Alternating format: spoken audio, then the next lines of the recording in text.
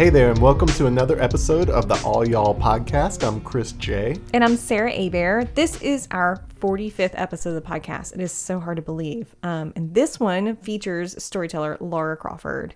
And All Y'all, in case you don't know, is a live storytelling event series and podcast produced independently right here in like our converted bedroom / studio in Shreveport, Louisiana. Is it converted? It's not really converted. We didn't do anything to it. Laura Crawford shared her story on stage at the Bossier Arts Council during our two-night event held in March of 2016 with the theme Momma and Daddy.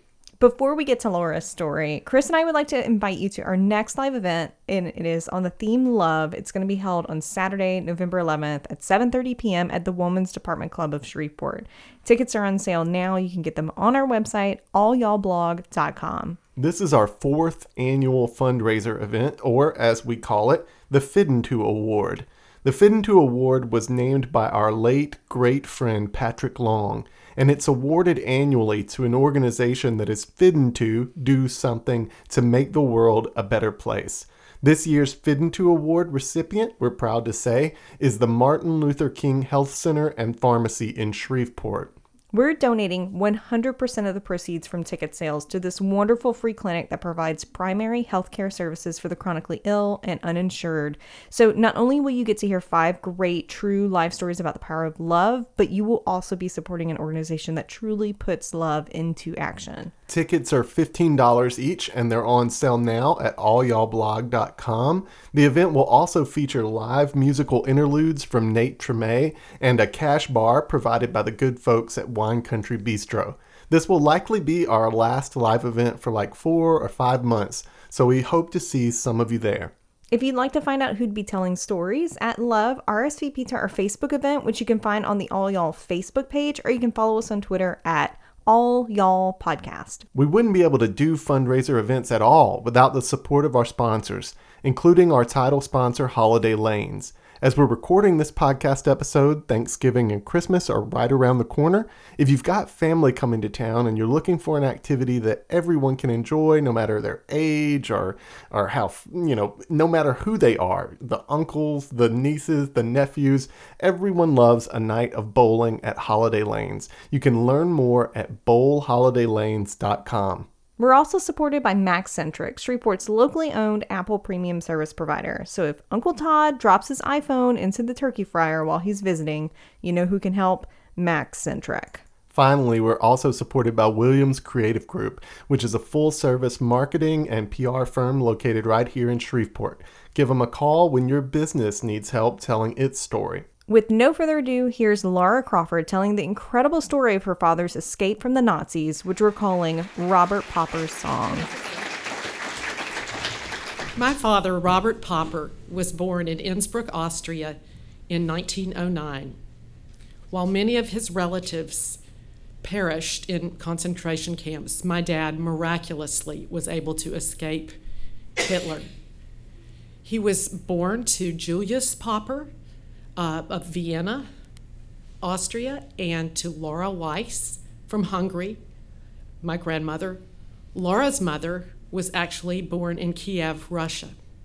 My grandfather worked for the White Star shipping line, and they had a comfortable life. They weren't wealthy, but my dad said they felt wealthy because they lived in one of the loveliest neighborhoods in one of the prettiest cities in the most beautiful country in the world.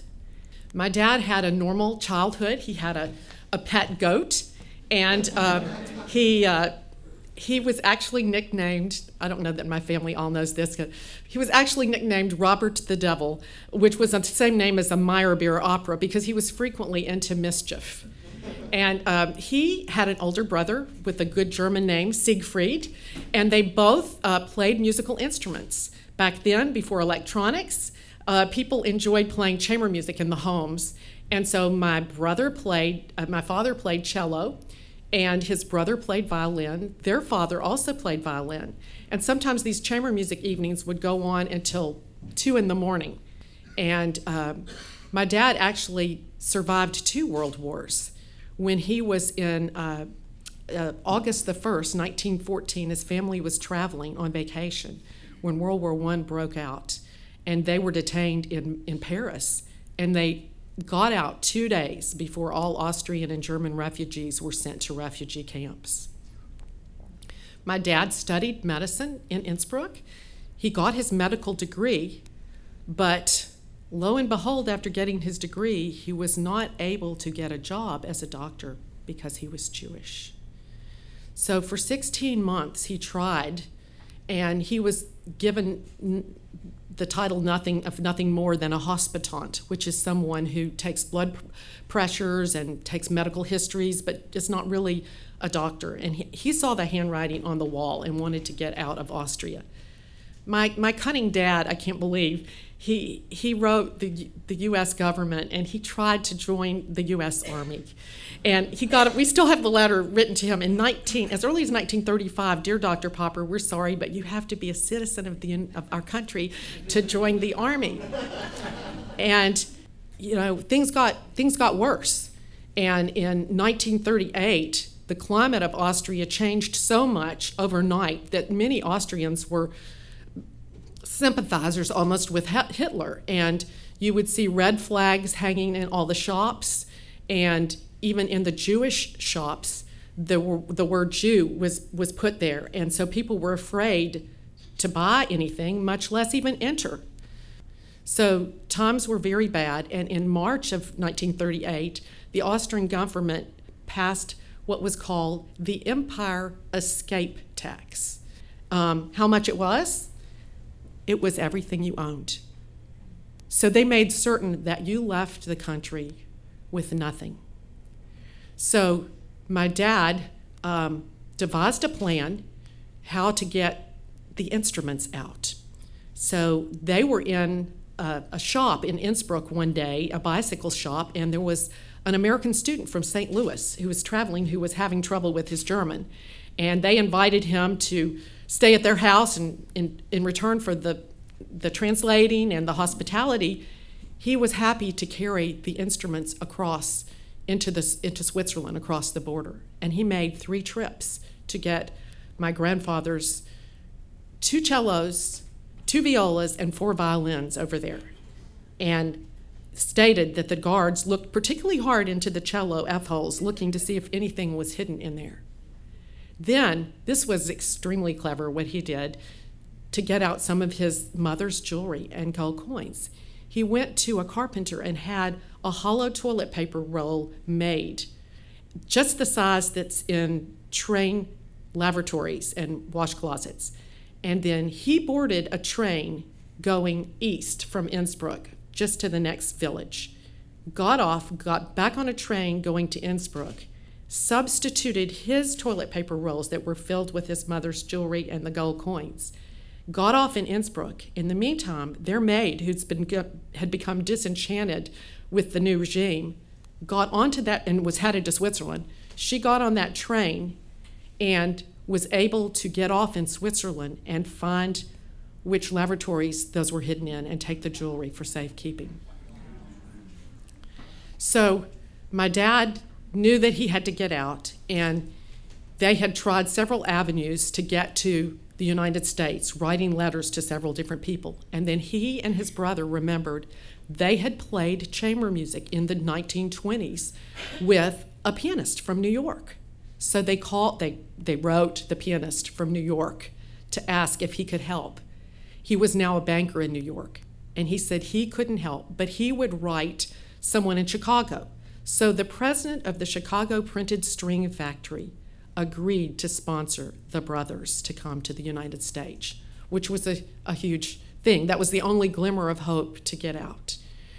So my dad had to wait to get these very, very important papers, and things were a mess right at that time. And so he had to leave Austria, and I can't imagine how it must have felt on September 20th, 1938, just 7 short weeks before Kristallnacht, to hug your parents goodbye, knowing that you might never see them again. And he never saw them again. So he left, and he had bought a transit visa on the black market in Vienna. And transit It had a swastika on it, but really all it did was let you just travel from one place to the next. You couldn't stay anywhere. So he took the train to Latvia, where he waited for 3 months with some friends that they knew for a letter of affidavit to sponsor you. Well, he received a letter, but it was not the letter that he expected. And he opened it, and it read something like this: "Dear Robert, you will not believe what has happened. On November 9th, at 2 a.m. in the morning, the Nazis came to Laura and Julius Popper's door and forced their way in. They said, 'You're going with us.'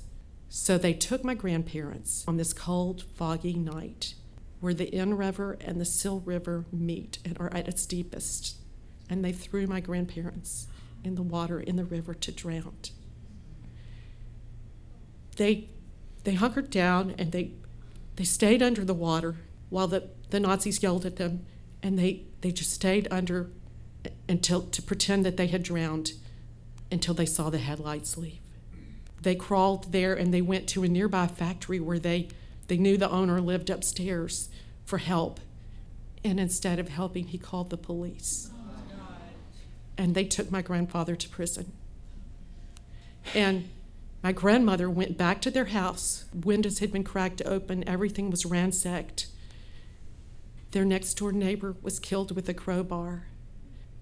You see, Kristallnacht is when all over Germany and Austria, the Nazis came and destroyed all the property of the Jewish people, and they burned over 1,000 synagogues. My grandparents were fortunate in that they were able to later get out and get to England, although my father never saw them again. So my father is here in Latvia getting this news, and he finally received the letter of affidavit for his sponsorship. From there, he thought, I have to go back for the instruments. I have to go back to Switzerland and get those things. But he couldn't travel through Germany, obviously. And so he took an 11-day Latvian cargo boat through the Baltic Sea, where he was the only passenger, save a little dog that, humorously, he said could crawl up ladders. But he went to Switzerland to retrieve his precious things, and it was there that he had a carpenter make a 9-foot by 3-foot by 3-foot hinged box to put the instruments in. He had this box shipped back to England, and in England he was able to meet up with his brother and his brother's wife there. From there, he took a ship to America, and he said he couldn't believe the menu on the boat. He said, "I made a sport of eating everything from the top to the bottom." And when he got to America, I just can't imagine his feeling of hope, but also loneliness and fear to be here in a country all by himself with his box, with his instruments and the jewelry and a few of his mother's fine linens that he had put in, and some of his medical tools, and just the change in his pockets. He said he remembered that in New York, that a dozen oranges cost a dime. Here he had a medical degree, but he would have to pass the medical exam, but he didn't have enough English to be able to do it. And so he got a job, a license to drive a taxi, and also to paint signs. And he said people were very kind to the immigrants. They treated them almost like people who had escaped lions' dens. And he said he finally got a job as a dental assistant, making $12 a week. It was a happy day when he finally passed his New York medical exams. And he was given a residency offer at a hospital in Chicago. He moved to Chicago, and as fate would have it, he was able to turn around and medically be of assistance to the sponsor that had helped him when the sponsor had a heart attack. He was also later able to meet the young student who had smuggled the instruments out, the biker. And my dad, bless him, he went ahead and joined the U.S. Army. Then he was offered a position in Memphis, Tennessee, at the VA hospital. He ended up going there and was chief of anesthesia there for 36 years and taught at UT Medical School. It was during the first couple of years that he was there that he met a lovely young lady of strong Christian faith from Pontotoc, Mississippi, Mariana Anderson. And she had trained as a physical therapist at Mayo Clinic and was there working. And they dated, and it was during a routine check that she found out that she had contracted tuberculosis from a patient. Then there was no treatment for tuberculosis other than to quarantine you, to collapse your lung, and put you in the hospital for a year in one room. She told my dad to move on with his life. And she was quarantined in this hospital on the Mississippi riverfront. And my sweet dad came to see her every single night. She was discharged on Easter Sunday, 1949. And her first request was to go to Easter Sunday services and to praise God that she was out. Later that year, he married her. He had me, and he had my brother, and we had music in our home. And I played the violin, and my brother played the cello, and my dad continued to play the cello, even though he was a doctor, with friends in the Memphis Symphony, and they had chamber music evenings at our house, too. And then 13 years after they were married, he came home one day and he told my mother that he wanted to join her faith. He said that praying came as naturally as breathing to her. And it was her example in our church that led him to want that. My dad said at their 50th wedding anniversary that he had lost almost everything, but that he had a wonderful new family, all the Mississippi relatives and everyone there, and that he came to know our Lord in a way that surpassed all imagination of happiness. Today, I wear the locket and the earrings that were my grandmother's that were smuggled out in that toilet paper roll. And I learned the violin on this Albani violin made in 1654 that my grandfather recovered in a court in Vienna after it had been stolen by the gypsies. My son, John Henry Crawford, plays the 200-year-old cello that my father played. And before my dad died, when he was 91, John Henry, on a little cello, played for my dad the night before he died. And my second son, Robert Crawford, played my dad's cello at his funeral. I know that if my dad hadn't gone back for those instruments, that I wouldn't have played the violin. I wouldn't have met my husband at a summer music festival. I wouldn't have moved to Shreveport and started a program, the Centenary Suzuki School, that's trained 1,000 kids. I wouldn't be playing in the Shreveport Symphony or the Baroque artists. My son wouldn't be playing the cello. And this cello has made its way back to Switzerland, where John Henry played at the Verbier Festival, back to Germany, and most recently last summer in Russia, he was chosen for the International Tchaikovsky competition and was one of the top 25 there. And so I'm so grateful. My father taught me so much. He taught me about diligence and hard work and about not doing something unless you could do it well. He taught me to love music, and he taught me a strong faith. One of his doctor students said in his obituary that Dr. Popper was one of the kindest, most compassionate men that he had ever met. And so I'm very grateful for all of this. But while I'm grateful, my heart is also torn for the millions of precious Jewish people who did not survive Hitler and consequently have no son or daughter to tell their story. Thanks for listening to another episode of the All Y'all podcast. And don't forget to get your tickets now for All Y'all Live Love, which will be held on Saturday, November 11th, 2017 at the Women's Department Club of Shreveport. As we head into the holiday season, Chris and I are really looking forward to digging into our archives and releasing some great stories that we've recorded at live events but haven't been able to release yet as podcast episodes. We've got some great stories to share with you. Speaking of sharing, if you enjoyed this episode, please consider posting it on your Facebook wall. All Y'all is just a two-person team. It's just Sarah and I, and it really helps us grow when our listeners share these stories with their friends who we may never be able to reach otherwise. So please, if you enjoyed it, give it a share, and we will really, really appreciate it. Thanks again for listening. Y'all. All y'all. I'm going to leave it like that.